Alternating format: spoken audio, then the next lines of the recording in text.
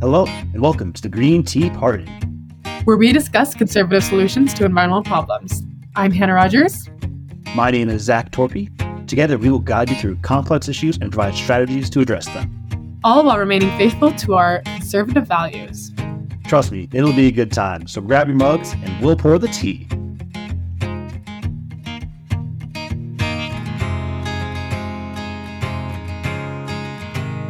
Okay, Zach, it's an election year.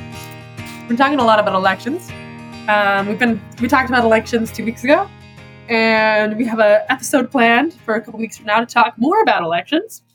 So it's just something that's on our mind. And what do you think that elections have to do with the environment and what's going on with your state? Tell me a little bit more about it. Well, I think it's really important elections have to be competitive, and you have to have opinions on things. You can't just have the same politician running over and over again and holding office and not doing anything, not changing anything. It's important that these politicians feel the electorate and are representative and not just hold their spot for 20 years. What? You don't want the same person running the state for 20 years, Zach? The same party running the state for 20 years? Yeah, coming from New York, I have never seen a Republican win statewide office or vote for the president or Republican candidate in the present election in my life. And coming from Utah, never seen a Democrat, never seen a third party in my whole life win a statewide seat. Even some of the local seats are pretty uncontested, which is a little bit frightening, you know? Yeah, and it's a common thing where in these super partisan areas, they don't even get no one even runs on the other side. There's one person is not getting any competition and just holding the spot down until he wants to leave or die. Or die. I wonder how many politicians actually die in office, or they just retire to a golf course or something. I don't know. That's actually a terrible thing to say. I don't actually believe that retirement for politicians just include moving into a golf course, but I see a lot of golfing going on, and it makes me suspicious. Maybe they're living there. Speaking of golfing, I actually went golfing for the first time the other day. I don't mean to be terrible. I was so bad at it that I kind of never want to go golfing again. Which is terrible because it's a cool sport and it's really unique. And I have a lot of friends who are really good at it. But I was straight up digging this golf club into the grass over and over and over again. And I was I feel like I'm just destroying the course more than I'm actually moving the ball any closer to the hole that it's supposed to go into. That's what most first-timers do. That's what I would probably do. I haven't been in. Are you telling me that you're really good at golf? Well, I'm terrible at golf. You're terrible at golf? I am hit the ball, have it hit a tree, go back to past where I was starting. Kind of player. Have you ever been to Topgolf? Is that a thing back where you're at? Yeah, Topgolf's the practice. Topgolf is the only kind of golfing that's acceptable for me because there's food, there's soda, there's couches. I don't want to be in the hot sun wearing a collared shirt, driving a little cart around, and then just digging holes in the golf course because I'm but Topgolf, it's acceptable if you're terrible. So that's why I go there. You're allowed to be bad. I'm allowed to be bad. I'll stick to mini golf.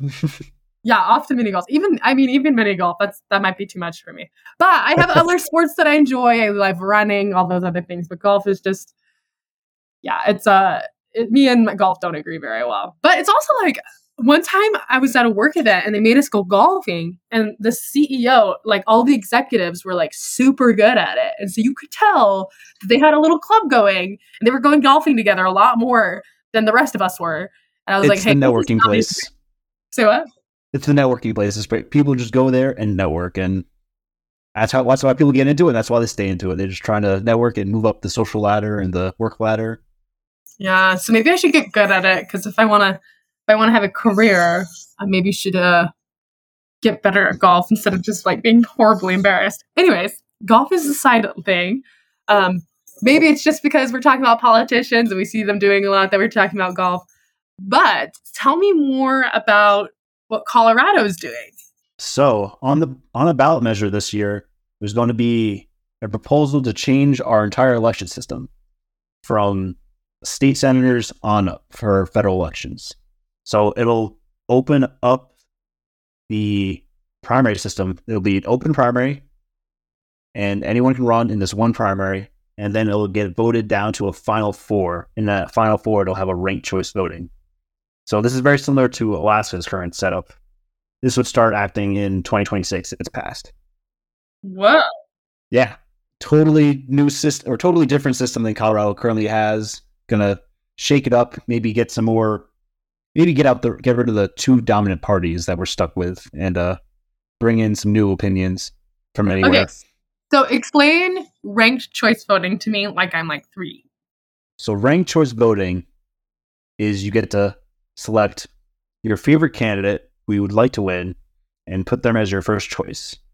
And if they have the least amount of votes, they would get eliminated, and your vote would then go to your second choice. And if that person doesn't make the cut, your vote would go to your third choice.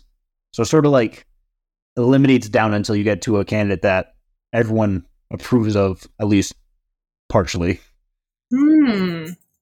Okay. So what is like the benefit of having ranked choice voting? Like, I mean, for example, like in one election, say I like only one person, like what would be the benefit for me with ranked choice voting? But I guess I can see the benefit for someone who's like really ambivalent, doesn't really know. It feels way more representative, but then like, how are the votes even counted, right? So say in this election, you don't like Biden, you don't like Trump, and you want to vote Libertarian, but you don't want to feel like your vote's going nowhere. So you could vote for the Libertarian candidate, and then you could vote for the Forward Party candidate or the Green Party candidate, and put them as your first picks. And when they don't make the cut and they get eliminated because no one else voted for them, that vote can then be pushed over to the bigger candidate who you also somewhat support. But it gives you a longer list of options and should allow more third-party candidates to get more initial support and show that people actually want these other candidates and support what they're doing. It just gives them more opportunity. And hopefully, in years to come, they will actually have a chance to win an election. So I think that like one thing that I know about ranked choice voting, you know more about this than I do, Zach, but I know that the UK does ranked choice voting. Correct me if I'm wrong. Is that right? Do they? I'm pretty sure they do. Do a quick Google search. But the only reason I say this is because when I was in London, I was talking to someone about elections, and they were saying that like they have 8 parties in the UK because they have ranked choice voting, and that what ranked choice voting allows people to do is to vote for, like, for example, there's a lot of single issue voters. Like, there's a lot of people who are just abortion voters or pro-choice or pro-life voters. There's a lot of people who are just voting on Social Security or on climate change. And what it allows people to do is to like vote for candidates that each represent that single issue really well. And so then they have more parties, if that makes sense. So I don't know. I mean, that's what I do. Like, they have more parties than we do, and they also do ranked choice voting. So I'm wondering if there's a link there, you know? I don't know if they do ranked choice, but they have a single transferable vote, which I don't know what that is. They have different vote systems for their different election systems, which is making this very complicated to look up. But I think so. The biggest reform I like in the Colorado proposal is the final four. Instead of just getting like a left and right candidate, you get 4 candidates to choose from. So it's not just like picking from the lesser of 2 evils. You have lesser of 4 evils, more options to select. Hopefully one of them has a good idea somewhere in there. That's so true. I think they do ranked choice voting because they also call it alternative voting, and that's what it's been called on Google. So I think the UK does do alternative voting, and that's probably why they have more political parties that represent people's ideologies. Because here's another thing. I think a lot of our listeners know this, and a lot of people know this, is that not all of us are like extreme on one side to the other, but those are the kind of people that we get nominated, right? Like, kind of look at local elections and especially presidential elections, and you're like, gosh, like, it's either this person wearing the tinfoil hat or that person wearing the tinfoil hat. Which one do I choose, you know? So I think it will allow some more middlemen to get in, right? Yeah, I think a lot of that's the primary system where it's like they run to the far side of the party trying to out right or out left of their every other opponent and get all those voters. True. They're not catering to the middle. And then in the election, they have to like run back to the middle. Like, no, I didn't mean any of those things I said during the primary. These are my true beliefs. And it's like, what are they actually saying? Like, that's the open primary. Yeah, Say because what you mean. yeah, because like with the party primaries, people are just like, I'm just going to cater to this one party. But then when it comes to general election, they have to all of a sudden be a middleman. But like, if we change the primary election system, then we won't have these like crazy people. Also, who has time to go vote in the primaries? Like, a lot of people don't. I Go mean, vote, everyone. yeah, please go vote if you can. I know that it's like kind of little bit, there's a lot of nihilism around voting, which I don't blame anyone for feeling that way, but please go vote. And it's also like, because the people who are voting are the people who think the earth is flat, which no offense to any flat earthers listening to our podcast right now, but the earth is Maybe a not little flat. offense. I mean, no, don't Maybe say some no. offense. Don't hurt anyone's feelings, including people who believe we're living on a floating CD, which is objectively scientifically false. I mean, but like, you know, you get those people voting for their flat Earth representative, and then all of a sudden we have someone in Congress who thinks the Earth is flat. Which I mean, Well, this is the. I think a lot of this is the problem. The primary system is you get a small minority that controls the entire election. So like you get like 20% turnout for the primary, and true. It's only if you're in a partisan, non-competitive area, only the 10% who vote for the Republican or the Democrat side, whichever side is dominating that area, gets to basically select who's going to run, and then the general election is just like a 30-point blowout, and it's did the other side even does like the other side votes even matter? True. Oh my gosh. Like that's probably where a lot of this nihilism is coming from, because it's like, well, a lot of people who show up to these primaries are just like super radical, and then everyone's like, well, what's the point in even voting for someone who I don't identify remotely with? And like, you know, it makes people feel like their votes don't matter because the nominees had already been determined for them, right? Yeah. So coming from New York, the last Republican senator to represent New York was Al D'Amato in 1999. The last time New York voted for a Republican president was Ronald Reagan in 1984. What? And so it's like if you're voting in these elections it's like you're voting Republican your entire life in New York. You've basically, like, I would never have had the chance to have New York vote for the person.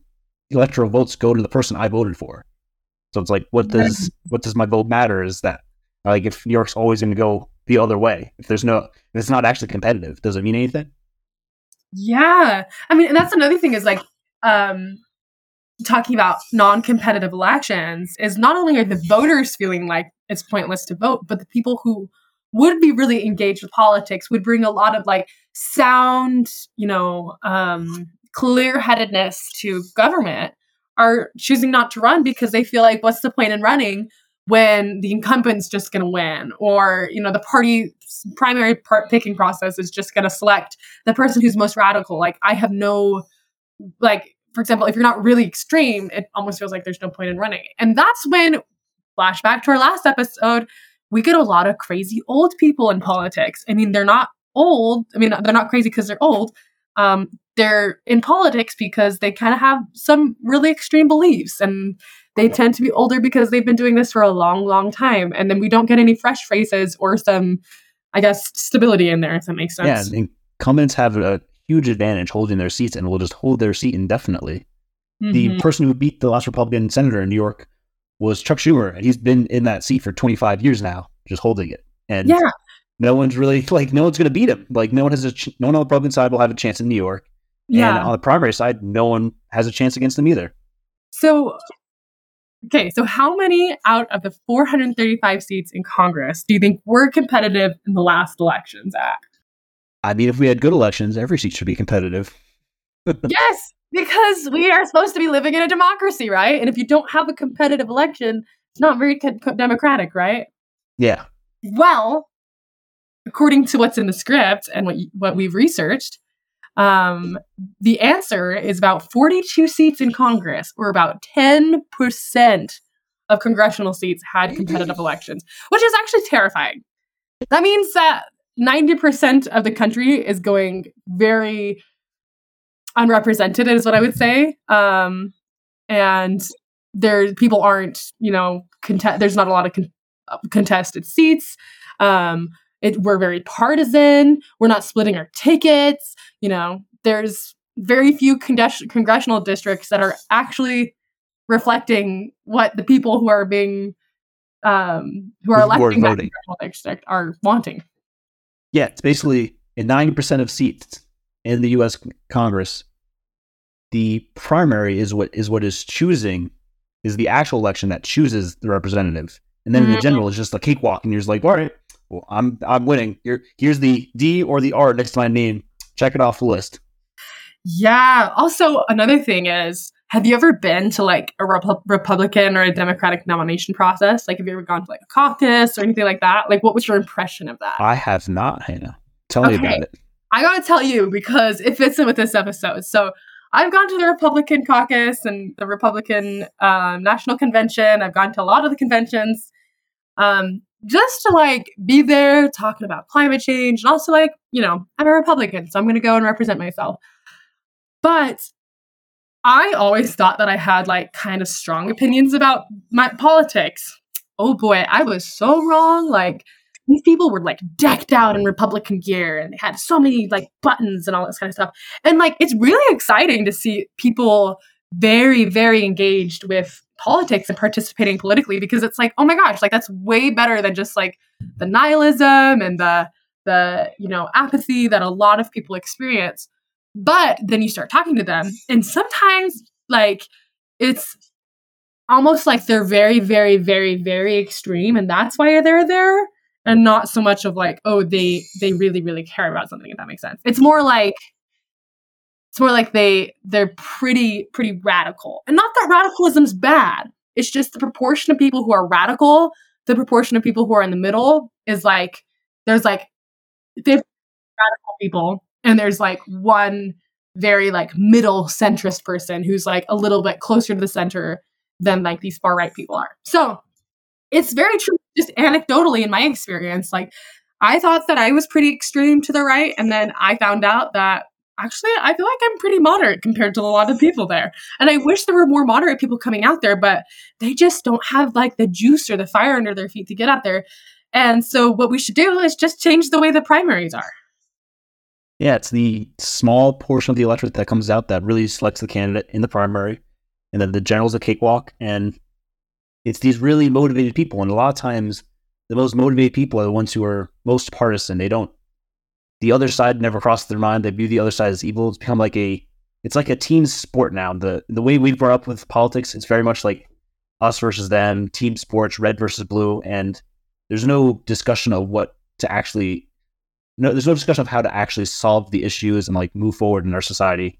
Just like we're stuck on disagreeing with each other, and like whatever the other side says, we're going to agree with, and whatever our main guy says, we're going to agree with no matter what. And that's not the right way to be doing politics. We need to be able to have an open discussion and figure out solutions. I was just saying, figure out solutions. There you go. Oh, sorry. Keep going. I keep interrupting you. No, you can go. Oh, okay. I was going to say, it's funny that you say that, because I remember when I was a kid, my parents put on the 2008 Romney versus Obama election on the TV. And I have a twin. And me and my twin decked out in different colors. I wore red and he wore blue.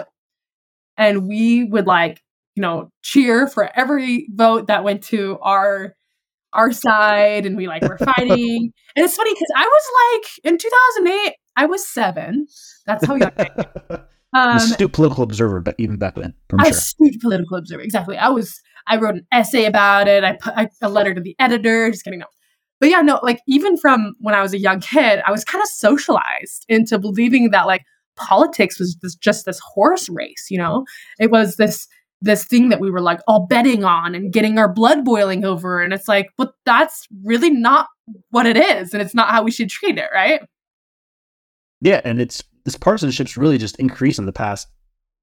I don't know, as time has gone on, our society's gotten more and more partisan. And it really, you think about how George Washington was like, he didn't want parties. He's like, we don't want a party system. It'll ruin politics. We'll become divided and fight each other. And he was right. This is what it's led to. Yeah, it's crazy how much insight George Washington had. Also, have you ever been to George Washington's museum in DC? No, I've never been to DC. Oh my gosh, really?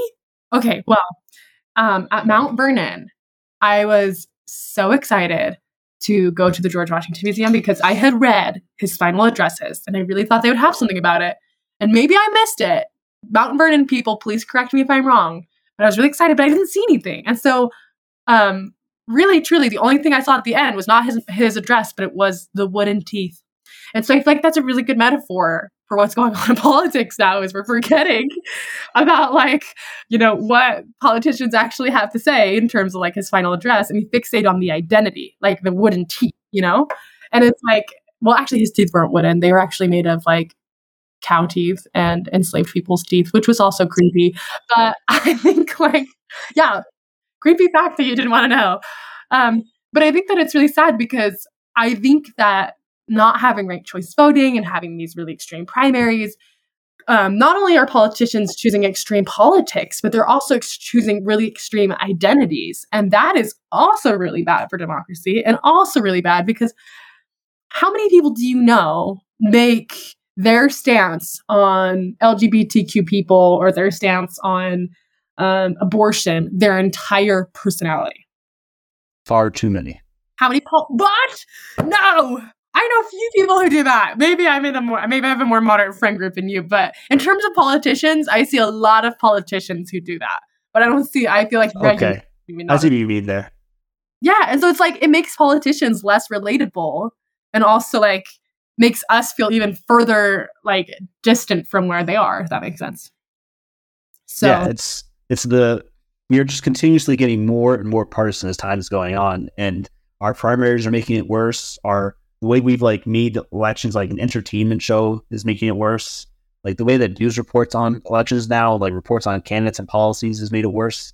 Our society is just making elections and division like what is like it like drives views. So it's like they want us to get our blood boiling. They want us to hate each other because it like gets views, gets more advertiser dollars, and it's not good for our society.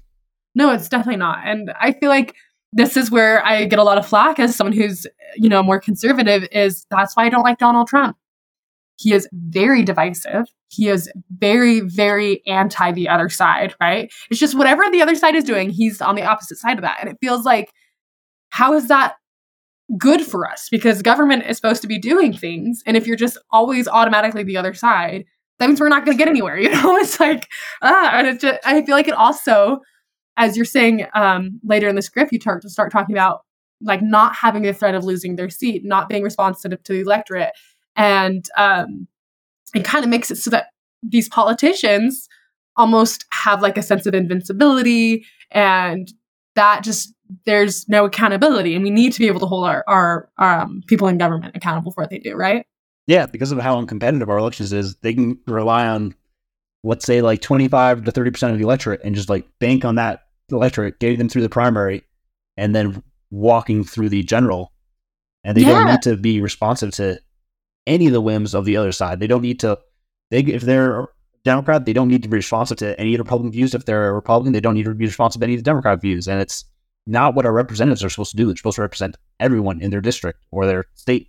Yeah, and that's what I feel about, not to bring up Donald Trump again, but I don't feel like a lot of Republicans, I mean, I'm sure there's hundreds, if not thousands of them who love Donald Trump. And there are things that Trump did that I agree with, and a lot of other Republicans agree with. But I think a lot of moderate Republicans don't enjoy him anymore. But there's that really, really, really galvanized portion of the Republican Party that are just like fawning over him. And it's like, this is not healthy because it's almost like they treat him as if he could do no wrong. And that's not a healthy way to be approaching government. And I want to see someone in government who we can hold accountable for what they do, who holds themselves accountable, and who also like, isn't just going to be elected by a really small, very radical portion of the party. Yeah, we need more options and more choices to really get more discussion going, more solutions offered to every problem. Not just shutting down the other side and being like, this is productive. We're just going to make sure the other side can't do anything. Like in this past Congress elected in 2022 was considered the least effective Congress ever. Only passed 20 bills and like 20 bills. Yeah, and usually it's like 80 to like 150. Like, and these are like bills. The bills they passed were like opening banks and minting like a special coin, like not important things. Like we have issues. We need things to be solved. Like the immigration crisis is like being shut down now because of partisan politics. And it seemed like both sides are willing to come and negotiate, but certain elements of both parties are like, no, we're not going to do this at all. We're going to kill the bill.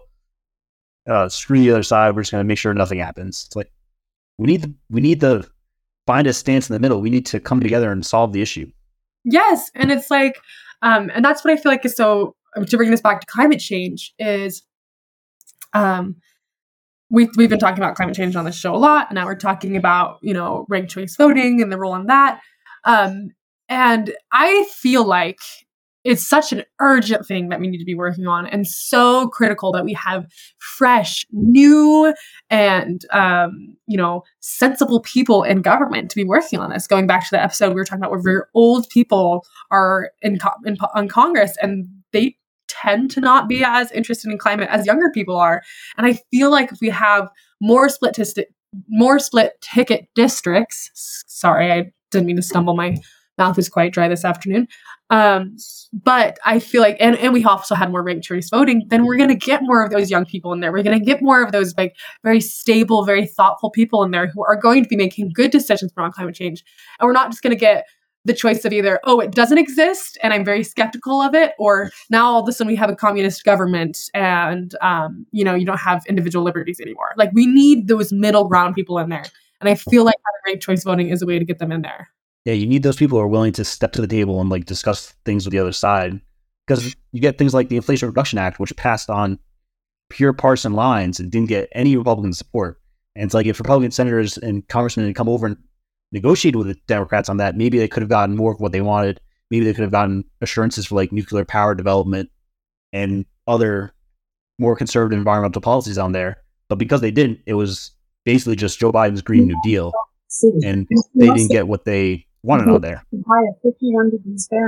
Also, hold up one second. My Alexa is telling me what the weather is like. So I don't know what just happened. Anyways, say that one more time. My Alexa was just so loud. Where were we? We can edit this part out. Sorry, Peterson. My Alexa was like, tomorrow the weather is going to be snowy. Yeah, this is why we need people who are willing to discuss with the other side and like compromise and like be at the table negotiating. Because otherwise you get purely partisan deals like the Inflation Reduction Act, which was 100% Democratic support, no Republican support. And if Republicans had been at the negotiating table, they could have gotten things they wanted done. They could have gotten deals on immigration. They could have gotten nuclear power into the Inflation Reduction Act. They could have gotten other parts of more conservative parts in there to focus on the future. And instead they were left out and they didn't get the deal they want. Now they're upset about it. But also, it's like you have to be at the table. You have to talk to them. Yes. And like this is one thing that I care about a lot is I feel like people have to listen to each other, right? And if you just see the other side as Satan or I don't know, I could also use the word the devil or Lucifer, or I guess if you're not a religious person, as like akin to a terrorist or something like that, right? Then you're not going to listen to them. But if we're electing people who are really, really extreme and who have very poor listening skills because they're very, very extreme, like, of course, people who maybe would have been more moderate in Congress are going to feel like the other side's just not going to listen to them because we keep electing these really extreme people. And then and then those extreme people are, also going to be talking over more moderate people and radicalizing more moderate people. And it's just like, it's this feedback loop where there's no communication, there's, no compromise. It's hardline this, hardline that. And so in some ways, when we're voting for our policies, it's like we're not even voting for it anymore because the composition of Congress matters more than whether or not we like the politician that we're voting for, Like, I could vote for someone who I really feel like values something that I value. But if there's one extra Democrat in Congress and there is Republican, then the entire legislative session, if they're all voting in blocks, is going to just be Democratic bills that are getting passed, if that makes sense. Yeah. And it becomes the us versus them mentality that it breaks down to. And it's like, we're getting nowhere. We need more parties, more options. Ranked choice voting, open primaries. final four. Imagine having four options in the presidential election. Wouldn't that be refreshing? Yeah, and like, I feel like people who didn't get the person that they wanted in office would be way more satisfied because, for example, if I had a choice between like Nikki Haley, Trump, Joe Biden, and we'll say RFK, and I could like vote for those people, maybe I really liked Nikki Haley and I put Nikki Haley as first, and then I liked Trump second, and then I liked Joe Biden third, and then I liked RFK last. Say Trump wins, well, technically he was still my second choice, so I still feel politically efficacious, which is super important. And also I feel satisfied with the way things are going politically. So, yeah. Also, how much more time do we have? I think we are wrapping up pretty soon, aren't we? Yeah. I was going to say let's wrap up now. Okay. So, everyone who is listening to this, please join CCL Conservatives. They actually have a conservative caucus in DC coming up here this spring. Be sure to check that out. And also write your member of Congress or even run for Congress. That's what my new thing I'm going to have people doing is run for whatever you're going to be running for. Run for something because I want you to represent yourself in more ways than just voting. Also share this episode on your social media feed and share your opinion about the topic. How do you feel about ranked choice voting? How do you feel like it links to climate change? And if you're interested in ranked choice voting and open primaries, get involved with the Forward Party. They are pushing the election reform and just gone to they're officially a political party in Colorado and Utah. Woo! Yay for the Forward Party! So for you, our listener, also email us with your thoughts. Our email is info@greenteapartyradio.com. And thank you so much for listening to Green Tea Party Radio. And a very special thank you to all of our patrons. We could not have done any of this without you. And if you're interested in getting early access to episodes as well as Green Tea Party Radio merch, check us out at greenteapartyradio.com. If you have feedback, tell us what's on your mind, and follow us on Facebook, Instagram, Twitter, and TikTok. And just so you know, this is our passion project. We don't have any organizational sponsor. We're trying to build a movement because we want the world to know that conservatives have very important things to say about the environment and climate change. And if you want to hear our show on your college radio station, email us at info@greenteapartyradio.com and get us the details about your campus and your radio station. The email again is info@greenteapartyradio.com. Thank you for listening.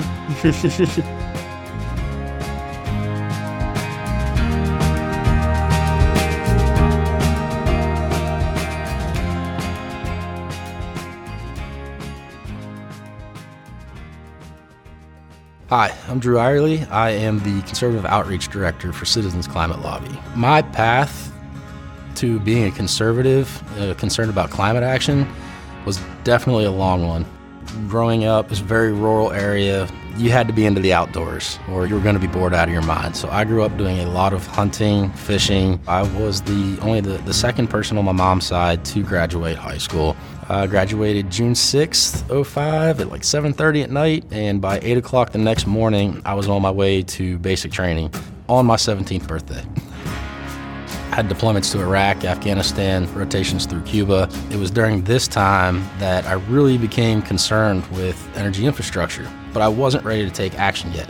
It took the birth of a 10-pound baby girl with cheeks so big she couldn't open her eyes to really get me to open mine. My life just went from the next 50 years to the next 75.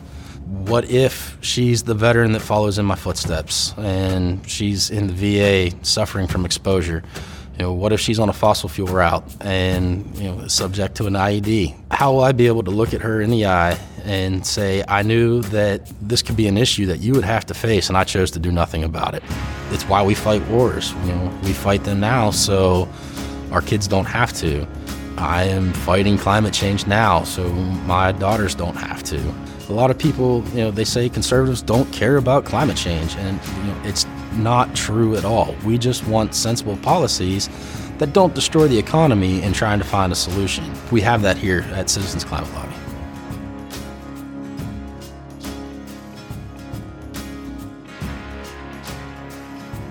There are a lot of leadership opportunities for conservatives, especially in red states and districts with Republican congressional offices. Conservatives can also join CCL's Conservative Caucus. It's a national group of Republicans and other right-of-center individuals where conservatives can get together and regularly meet online and have strictly conservative-based conversations. Sharing our personal story is how we make a difference. Conservative and concerned about climate change? You're not alone. My name is Chelsea Henderson, and I host RepublicEN.org's Eco Right Speaks, bringing you weekly guest interviews and stories. John Kasich, Christine Todd Whitman, Congresswoman Nancy Mace, meteorologist Marshall Shepard. Each week, we have a conversation with an eco-right leader bringing you information, opinions, personal stories, and much, much more. Download, listen, subscribe, and join us each week on the Eco Right Speaks.